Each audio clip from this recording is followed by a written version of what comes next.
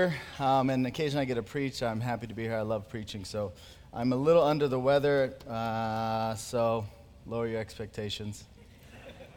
And interesting enough, today's about suffering. So if you're here and you are suffering, you're in the right place. God has ordained for you to be here. If you are here and you're going to go through suffering, you're in the right place. If you're here and you need to give advice to people suffering, you're in the right place. So this has been a very interesting passage to study. I love studying theology. I love getting ready to preach. This has been interesting because suffering has been smack dab in my face in the middle of this, not with myself, but it's also kind of shown a spotlight on just how poorly I have been counseling people through suffering. So hopefully this is a benefit to you. It has been to me just studying it. So about 5 days ago, my wife got an email from her cousin in Colorado, and it says, "Our daughter Robin, pregnant and due on October 1st, and her husband Brian were informed on Saturday that their 8-year-old son Braden was diagnosed with leukemia. This form has a pretty good remission rate, but the treatment is very long and very painful. Nancy and I," that's the parents of these folks, "flew to Colorado on Sunday to help with the other 3 kids. Robin and Brian are devastated, especially given that they've already lost 2 children before. There's a lot of why being asked. So here's what I hope at the end of this thing, is that whether it's Brian and Robin or yourselves personally or your kids or your parents, whoever it is that's suffering, you would have a good answer for why. Now let me say this because some of us are just not smart like myself. Just because you have the right answer doesn't mean you have the right time. So let me just clarify so nobody does anything dumb or crazy. When the time is right and somebody wants an answer, you now have an answer based off this passage here. So I hope that's what you get out of it. I have been completely blessed by this all week, just studying and really wrapping my head around suffering, and just especially in this passage, because Romans, if you notice, has been this big theological undertaking. Paul spends 3 chapters telling you you're a sinner. He's used every word imaginable to tell you that you are a sinner. And then midway through 3, he flips and he says, but there's some good news. And then he tells you this good news. And now we're getting to the point in Romans where if you're following along and you're listening, you should be saved. If not, you haven't been listening. So you're a sinner. You need a Savior. Here's your Savior. Receive him. Boom, and now we're starting off. Last week Luke started, but chapter 5 is really the start of, now that you're a Christian, how should life look? So, does that make sense? And what's super interesting, what's kind of challenged me the most through all this is, why is suffering right here? And one of the big things I've come to the conclusion is that everybody has a very, very weak theology of suffering. If you're not a Christian, you don't use the word theology. Everyone has a very weak view or purpose for suffering. So I just kind of walked through, and I was trying to think through how various people talk about suffering or give you advice in suffering. So we have the non-Christian view. So you're non-Christian. Jesus isn't yours yet. Church isn't your thing. You are strictly going by this world and everything you can see, and you're finding hope in the here and now. Where is your hope in the midst of suffering? So I went to the top spiritual leader of today, Oprah, to find out. It's kind of a joke, but I was curious. I was kind of bouncing around online. Okay, what's the advice that people are getting if they reject the Word of God? So I went to Oprah's website. It's a beautiful website. It should be. And I Googled suffering, and this is the first thing that came up on this lady who pretty much has the hearts and minds and souls of a lot of our people. And they hang on every word she says. And here's her top article when it comes to suffering. It's a guy who's trying to teach you how to meditate through suffering. So those of you who are suffering, there's pain, your spouse isn't a believer, your kids are sick, your parents are sick, you're sick, financially you don't know how you're going to make it. Take a deep breath and follow along with me. Here's her advice. Find a comfortable seat with your back upright and your eyes closed. Done. Settle your body and bring your focus to the natural flow of your breath as it enters and leaves your body. Just watch your breath as you become quiet and relaxed. Now become aware of the world around you and visualize the ground beneath you and the sky above and all of nature in her many forms.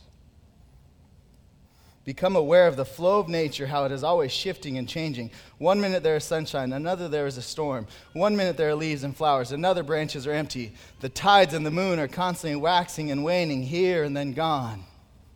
As you focus on this eternal movement of life, let trust grow in your heart and that all things are as they were meant to be. If suffering arises, label it as suffering, but do not identify with it as your suffering. It's the suffering of the universe that you're just in the flow of. If joy arises, label it as joy, then let life live through you. When you are ready, take a deep breath, gently open your eyes, and smile. My kid's dying, I now feel better because I have a breathing technique. That's about the best the world is going to offer. Just a really cute, PhD-backed way of distracting yourself from the actual suffering going on in your life. So the non-Christians in the room, I'll just say this as clearly as I can. When suffering comes into your life, it's just a reminder that you don't actually have hope. You can go to Oprah and she's going to tell you, here's some breathing techniques. And that's just how nature flows. This is the best the world has to offer. Billion-dollar industry, the top article on suffering tells me to breathe. My kid has cancer, and you tell me to go sit in a room and breathe. Should make us sick. But here's where I've been convicted, because that's not me, I'm a Christian. But even the Christian's view of suffering is weak. It's limited, it's kind of spread out all over. There's not a real good cohesive way to talk about suffering. So here's the Christian view of suffering. You got a slide? And the first one is this. It's largely a lot of future promises. So there's a great passage in Corinthians. Just an unbelievable passage. It talks about this light momentary affliction you're going through. So you're going through stuff. It's a light momentary affliction. Why? Because you're being prepared for an eternal weight of glory. So someone going through suffering, I can offer them future promises. Revelation 21:22. Every tear will be wiped away. Life will be good. There's an eternal weight of glory for you in the future. So that's good. Don't think I'm going to go through these and say, stupid, those of you who use this, you're an idiot. I'm saying it's just limited and it's missing a big chunk of how we should actually suffer. So a lot of Christian theology is future promises, and that's good, but it's not the whole story. Here's the other way Christians kind of limit their focus. Outward-focused promises. What do I mean by that? You are going through suffering for the people around you. Paul says, I embrace my sufferings for your sake. Here's what, in the book of Revelation, there's martyrs. So people who've gone into lands that are hostile to the gospel, and they go in those lands and they give up their life. They suffer for others to come to Jesus. That would be an outward-focused promise through suffering. Here's one that's big in this church. So I have a couple kids. My wife's pregnant again. We have never, ever struggled to get pregnant. We just haven't. We get pregnant, and we eat, and then we repeat. That's kind of our life. That's really about all we do. It's wonderful. And when I first came here, I was in RC, and I was kind of flippant about kids because I hadn't been around church people having kids much because it was my first. And I was just kind of complaining about Elijah. Remember the days when Elijah wasn't here? And this guy said, I wish I had that problem. And he wasn't trying to jab me. He was sincerely saying, I wish the Lord would have given me the problem that you have, namely a kid. So here's what suffering does for others in our life. It just creates a better community. When others suffer, we get better together. He says, weep with those who weep, rejoice with those who rejoice, and we get better as a group when we have people in our midst suffering. Outward focused. Those of you who are struggling with kids, I know it's no consolation, but just know I'm a better dad because some of you struggle to have kids, because I appreciate it more. I just see it more as a gift as opposed to an obligation. So that's one view. It's a good view, but it's not the whole picture. And the last one is a non-practical theology. So my go-to, as I've kind of gone through this passage and I've tried to think back to every time people have been suffering, my go-to line is God's on the throne. It's true, it's good, it's short, it's easy to say. So Aubrey calls me in the middle of her day 3 to 4 times. You want to know what Elijah did? Guess where Roman is right now? In the toilet. Can you? And I say, God's on the throne, babe. Got to get back to work. It's true, it's good, it sustains us in the midst of hard times, but it's not practical. Like, what good is that for Aubrey in the midst of that? What good is God being on the throne actually doing for me personally in the moment? So our theology of suffering is just weak. And here's what I've seen through reading this passage is we Christians, this is for Christians because now we're in the part of Romans where he's addressing the Christian life, need a present, personal, practical theology of suffering. We need a present. We need a future, yes, but we need a present time. What's going on right now? A personal. What is God doing for me and through me because of this? I know he's helping others but what's it doing for me? And then a practical. What is this? What good is this for me? What's in it for me, Lord? I don't care that Josh is a better dad now because I can't have a kid. What about me? So this is where Romans lands very hard and very well. This is what I want to talk about before we jump in, just so you kind of get a grasp of where we're at with Romans. So here's how it's laid out so far. Like I said, the first 3, 1 through 3, is you are not right in God's eyes. You are wrong. 3 through 4, you can be made right in God's eyes. So this is where we've been. You're a sinner, you can be made right. And 3 and 4 kind of ended with, here's how you're justified. You receive Jesus. Boom, you're now a Christian. And then 5 starts up, now what? So your friend comes to you and says, I'm a Christian. What do I do?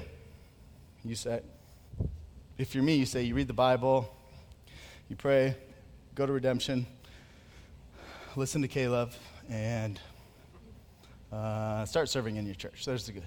Here's what Paul does. You're a sinner. You're now a Christian. Here's what I want you to be absolutely 100% sure of, and it's your security. So 5 lays out beautiful 3 big truths. So last week Luke talked about you have peace with God. So you're going to doubt your forgiveness in the midst of life. And Paul says, before you start this Christian life, you have peace with God. Rejoice in the hope of the glory of God.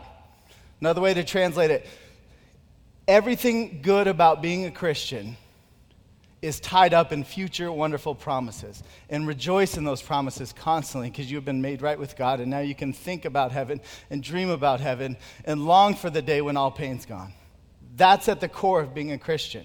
You have a huge truth to bank your life on because some guy got out of the grave 2,000 years ago. Every promise that follows, we can be sure of. And then what I'm talking about today, what's going to make us doubt as we walk through the Christian life? And I think Paul has 2 things in his head. Suffering is going to cause massive amounts of doubt. If I'm a Christian, if God loves me, why is this going on? So 3 through 5, what I'm going to hit today, in the midst of suffering, what security do you have?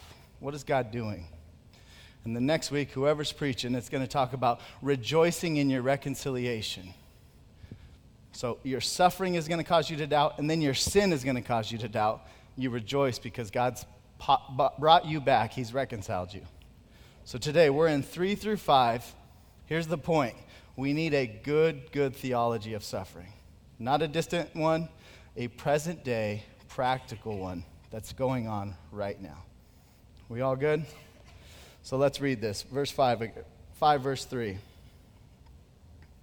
Not only that, so he's tying it back to the hope of the glory that we talked about last week, but we rejoice in our sufferings. Just so you know what those words mean. Rejoice means you take pride in or you boast. So your marriage is screwed up. You can't pay the bills. God says you take pride in that. Makes no sense. You boast. You don't have to cheerlead your way through it. You don't have to mope around like Eeyore. But in the quietness of your heart, you need to see that the trajectory that God has you on is really, really good. And you rejoice in that. You boast because He's got you.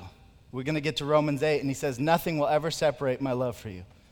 And you rejoice and you boast. And that looks different for everyone. So that's why I don't want to give, here's how it looks to rejoice, because then we get legalistic. But in your heart of hearts, you trust him and you boast and you say, God, I know this is good. And you rejoice in your sufferings. What does this mean? Who's suffering in the room?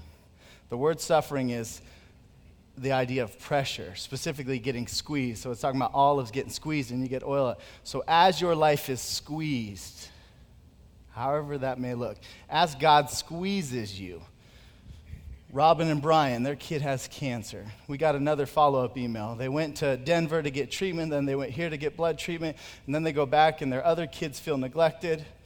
Brian's being sued currently in his company, and God is squeezing them. And Paul says you rejoice. I was preparing the sermon in the office and just kind of write notes on the whiteboard, and Dale's our counseling pastor. And he came by and he just said, make sure you answer the question how we suffer so everybody knows. So what does suffering look like in your lives? The things Dale wrote down, I think they are great big buckets that cover just about everything. We suffer emotionally. Some of us extremely. We're on medicine, and we always have been. We're depressed. We struggle emotionally. Spiritually, your spiritual walk has always just been a grind. You've always doubted. It's always been tough. Your spiritual life is just angst-filled. Financially, we don't need explanation. Physically, your body is breaking down. You're not the stud you once were. Your kids physically are suffering. And the last one is relationally, and this is one that Dale says he thinks hits hardest in the church, is you suffer in your relationships. So you're married to someone who doesn't believe the same things you believe. And that's squeezing you. Your kids aren't ending up like you thought they, and God's squeezing you. Your kids are sick. God's squeezing you. And God, through the Apostle Paul, says you take pride in that. You boast in those moments where you're squeezed. What in the world? This makes no sense. Here's what Paul's going to tell us. There's 4 right now promises that you can bank on in your suffering. Why you should suffer well. Rejoice in your suffering. So what are the 4 rewards for suffering according to this passage? These are very short little snippets, so we'll go through them quick.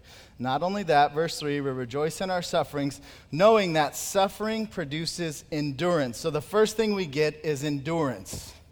Another word is steadfastness.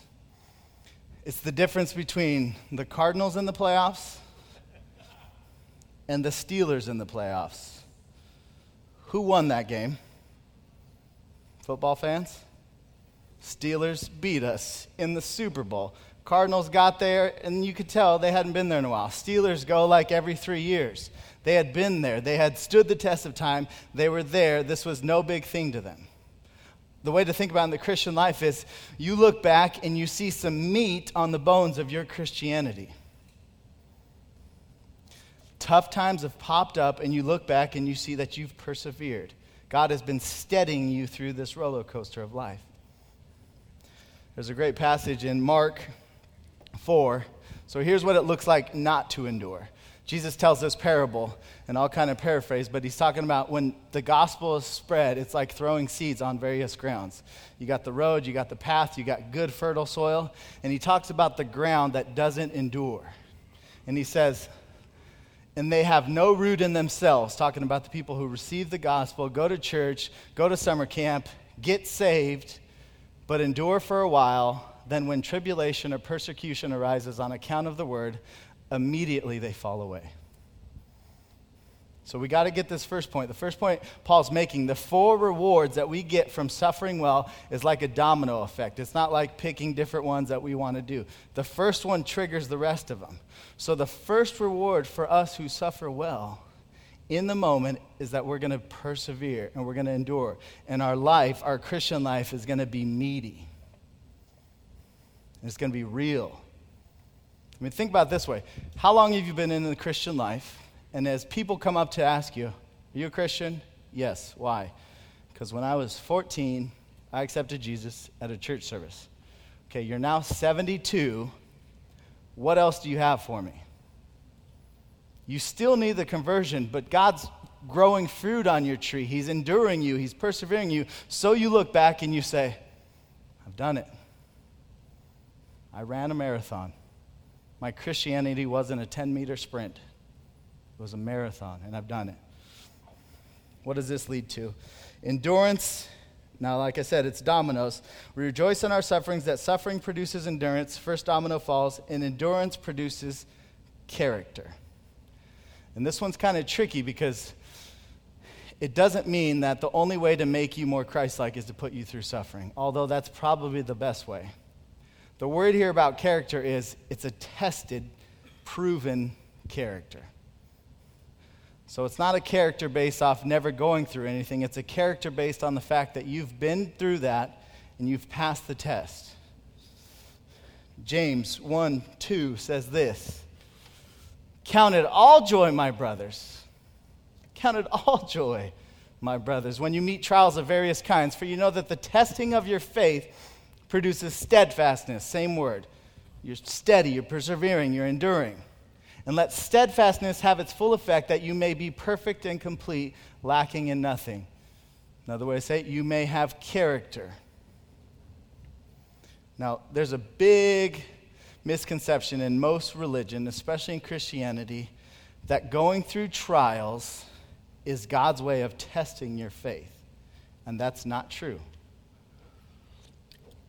Because according to Ephesians 2, when I became a Christian, God handed me the gift of my faith when I received it. So God had my faith, He gave it to me, and now I'm a Christian based off this gift of faith that God has given me. You following with me? So now I have a gift that God gave me. He's fully aware that He gave it to me. Why would He put me through trials and test me? Is He trying to make sure that He actually gave you the gift? Here's what's going on. Mike Hagan, you a Christian? Say it a little more confidently. Yes, sir. God at some point gave him faith. And Mike has faith in Jesus Christ. And he's going to go through trials. And he's going to go through trials. He's going to look back and he's going to see that he passed the test. Not that God's looking down on him saying, yes, he did it. Holy Spirit. Can you believe Hagan, of all people, passed the test? Shut up, Hagan. It's so that Mike can look back and say, my faith is real. It's God's gift to us to put us through suffering so that we endure and we pass the test and we look back and our faith is real and it's rooted in something. And we say, my faith is legitimate. It's not based off some church conversion that has nothing else to go with it. It's real and it's true. So when you suffer, God is testing you so that you look and you say, I really hold the real thing here. I am His. Amen? It doesn't sound fun, but how else is the God of the universe going to do this in our lives? I would love it if the way He could test us and grow us and endure us is by filling my life with cookies and good wine and vacations in San Diego. But for some reason, when life gets really, really good, most of us tend to neglect Him. So He's saying, as you go through sufferings, don't see it as anything other than His love for you. He's trying to show you that you're really His. This is for you. I know you have faith. I gave it to you. I was there. This is for you. This is good news, huh? Next thing, domino, endurance, character. Let's read the next verse there. Not really verse, but section. Rejoice in our sufferings. Suffering produces endurance. Endurance produces character. Next section. And character produces hope. And hope does not put us to shame because God's love has been poured into our hearts through the Holy Spirit who has been given to us. Endurance, character, now hope. There's a great passage in Psalm that I always go to, and I'm going to use it with my kids as they start to grow in ability, but it says this, Psalm 147. God's delight is not in the strength of the horse, nor His pleasure in the legs of man. You see what He's saying? God takes no delight in how good you are at what you're already good at. He gave you all those gifts. What He takes delight in is your hope in the moment of weakness. What you hope for in this life. Just because you're a great musician, God finds delight and he loves to watch you worship him. But he finds ultimate delight when we trust him and find our hope in him. Not in the strength of a horse, nor in the pleasure in the legs of man, but the Lord takes pleasure in those who fear him, those who hope in his steadfast love. So the third domino, you're going to endure, you're going to have character, you're going to be tested. God's grown your appetite for him. And now, hope. You hope in him more than you ever did. And it's not based off wishy-washy feelings. It's based off a lifetime of loving him. It's not based off an apologetic, scientific defense of the faith and why Christianity is real and why the Bible can be trusted. Although that stuff is good, it's based off an experience that you've had with him along the road of your suffering. That's how he grows our hope. If he could have wired us differently, but we are knuckleheads. And we don't listen to him, and we don't hope in him, and we don't trust in him. So he's going to say, I know it doesn't seem like it, but this suffering is actually to produce in you more security in your relationship to me. I saw this firsthand. I went to this youth pastors conference, so it's a bunch of 20-something guys who don't really know what they're talking about. And we were talking about the next generation and their rejection of Christianity. So we're like, roundtable discussion, trying to think of all the scientific, sweet little ways to nuance the faith and explain the faith so that somebody will get it. Well, let's talk about this. Well, the problem with the young earth, people don't really believe. They believe in science. And we're like getting in this heated debate. And there's one guy, Eli, my buddy, who's just sitting there like with a migraine. I said, Eli, what's up? He says, I just don't get this. Like when I think about God and my relationship with him and who he is, I don't have to go back to a textbook. I just have seen him show up time after time after time in my life. So if you're asking me to go tell a generation that they need him based off some scientific evidence, I can't bring that. What I can bring is a lifetime of God showing up every single time, and your hope grows. And you still have this scientific proof and reliability of Scripture, but the biggest thing in your heart is your appetite for the Lord because your hope has been expanded. And it's done through suffering. And I'm not going through any major suffering right now, but when I do, I'm going to come back to this. And I'm going to say, Josh, there was no other way in this moment to produce more hope in you. God knows what he's doing. And you're going to endure, and you're going to get through it, and you're going to be tested, and you're going to see that you passed it. And at the end of this, you're going to have a deeper, more solid hope in the God of the universe. And specifically, you look back at verse 2, hope in the glory of God. Your longing will be less for this world and its money and its relationships and its comfort, and you will desire the next life more and more. Some of us desire heaven way more than others because we've been through suffering. And us younger guys think that this world's really going to produce more and more joy for us. And everything's breaking down, and we're going to be disappointed. And at the end of that, our hope should be grown. Last thing, we got a present personal hope in our suffering. What's the last thing we get out of this? Fourth one is God's love is poured out. Let me just read it again. This is a great verse. Verse 5. And hope does not put us to shame. It doesn't disappoint us. It just increases our longing for him. Why? Because God's love has been poured into our hearts through the Holy Spirit who has been given to us. Here's what God's love has been poured out into our hearts. What that verb means is at one time when you became a Christian, God's unconditional love came on you. But there's this ongoing, God's love is still being poured out. It's being poured out. And what this passage is saying is in the midst of suffering is when God uses his love most in your life. So it's horrible. And nobody wants to choose suffering. Nobody. And yet God's saying in that suffering, you're going to experience more and more and more of my love. Just think about your Christian life in relation to marriage. I'm married to Aubrey 6 years now. So if someone came up to me and said, Are you married? Are you in love and married? I'd say, absolutely. Well, tell me why. You see this ring? It's proof. You want more? Tough customer. There's my wedding certificate. What else do you need?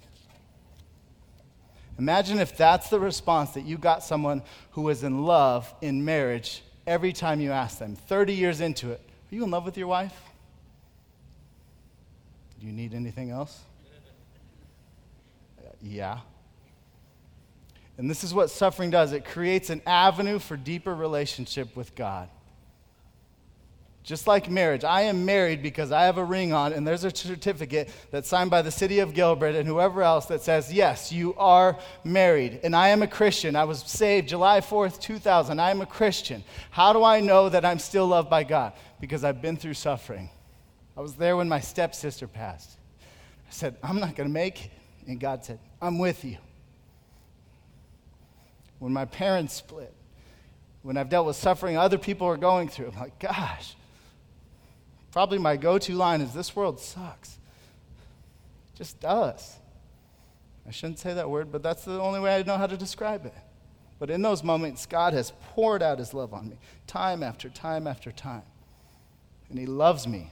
He loved me at the cross. He loved me when I got saved. And he loves me even more now in the midst of the suffering.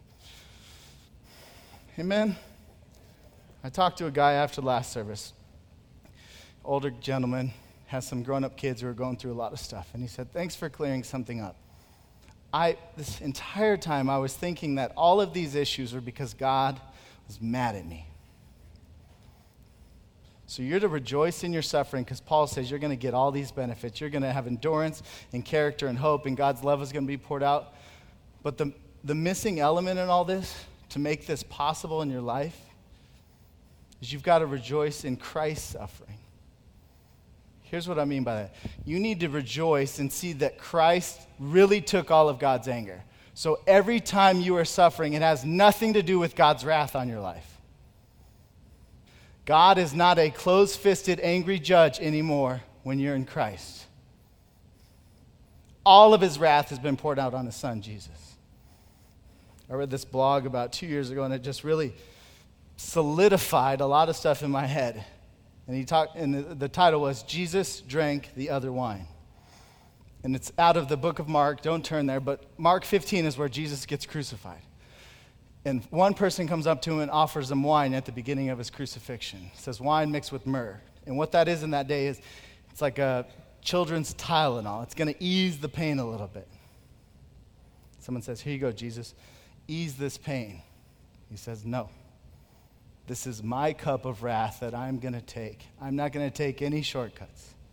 And then you read a little bit further, Mark 15:36, another person offers him wine. And this wine's a little different mixture. What it's meant to do is quench your thirst. And he takes that one and he quenches his thirst and he prolongs his life for just a second or two. And the point of this blog was, Jesus did everything possible to maximize his wrath poured out on him. Let me say that again. Everything, every ounce of wrath, every bit of anger, every closed-fisted punch that God could have thrown at you and should have thrown at you, Jesus took it all. So you are suffering right now, Christian, not because God wants to punch you and wants to prove a lesson that you screwed up when you were a parent back in your 20s. That wrath is over. Amen? The current suffering is not coming from a closed-fisted God, but an open-handed, suffering Savior who took your spot. So we can suffer well. We can rejoice in our suffering. Rejoice in your suffering. He's doing something in you right now in your suffering. And I know it doesn't make sense, but the Word of God says it never comes back void. This is really happening right now in our presence. He is producing in you endurance and character and hope. And in the middle of all this, his love is being showered upon you. Because all the wrath Jesus took. Amen? Let's pray. God, so much of Christianity is just renewing our mind.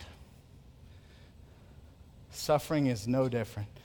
It's probably near the top of the list in areas where we need to renew our mind. So make this truth real in our hearts. Our suffering as Christians is for our good, right here, right now. And Jesus' suffering on the cross took all the anger. So I can confidently look at my suffering and rejoice and to boast It doesn't have to be showy, and it doesn't have to be loud, but in my own heart, I know, I can boast that you're doing something with this.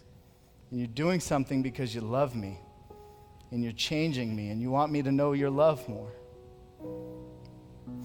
So God, specifically the people in this room who are suffering, be with them as you promise you are in this passage. Show them this passage coming to life right before their very eyes. God, I love you.